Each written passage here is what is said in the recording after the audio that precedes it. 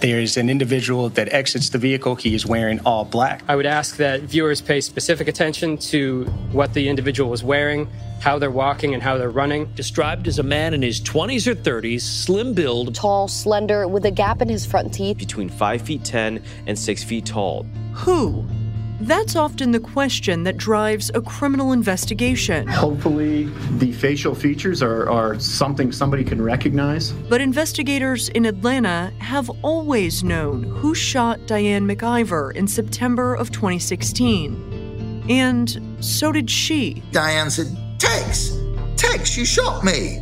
You damn shot me. She was shot by her husband, Tex McIver, and she knew it was him because she handed him the gun. She goes in there and in a shopping bag, like from a supermarket, a plastic shopping bag from a supermarket, is his gun. But Tex says he doesn't remember pulling the trigger, that he doesn't know how the gun went off, that the whole thing was an accident. I remember Tex saying to me when we were wheeling her in, we thought she'd be fine. I'm never going to hear the end of this. It's a story Tex McIver has always stood by.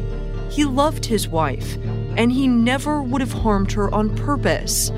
But is that story true? Or was there more to the McIvers' relationship than even their closest friends might have realized? I've never seen a couple as much in love as these two. It was real. It was really real. It wasn't make-believe. This man was the consummate gentleman at all times. They really genuinely loved each other. You're not going to find anyone to say that they had a bad relationship. They had a wonderful relationship. It's a love story, but was there more to this story?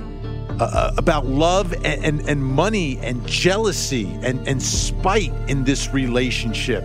I've never seen them quarrel. They shoved each other, and Tex kind of pushed Diane out of the bedroom and closed the door. The McIvers had the storybook life, but things weren't as they seemed. My name is Caitlin Ross, and I'm a reporter with 11 Alive WXIA News, a local news station in Atlanta. In the first season of this podcast, The Officer's Wife, my colleague, Brendan Keefe, investigated the shooting of Jessica Boynton, the wife of a small-town cop in Georgia. Our closet was not the Matrix. It couldn't have happened like that. This season, I'll be looking at the case of Diane McIver, a wealthy businesswoman who was shot in the back by her husband of 11 years. Why would it happen? Why would this couple who are living out the golden years of your lives, you've worked so hard, you've got all this money, you finally found the love of your life, and now one of them is shot and dead and the other one is accused of doing it? It didn't make sense. We'll piece together what led up to the shooting and try to figure out whether this really was an unthinkable accident or something else. He had absolutely no reason to murder his wife. And it's just an accident. It's a horrible accident, but that's what it is. It's an accident. And the question is, how does a gun accidentally go off? Why was it pointed at his wife? Why was the hammer cocked? Maybe the thought process was that he didn't plan when he got in the car to necessarily, say, hey, I'm going to go and shoot and kill Diane right now. But maybe the opportunity arose and he took the opportunity. I thought, this is a man who needs to be in mourning for his wife and in worry for himself.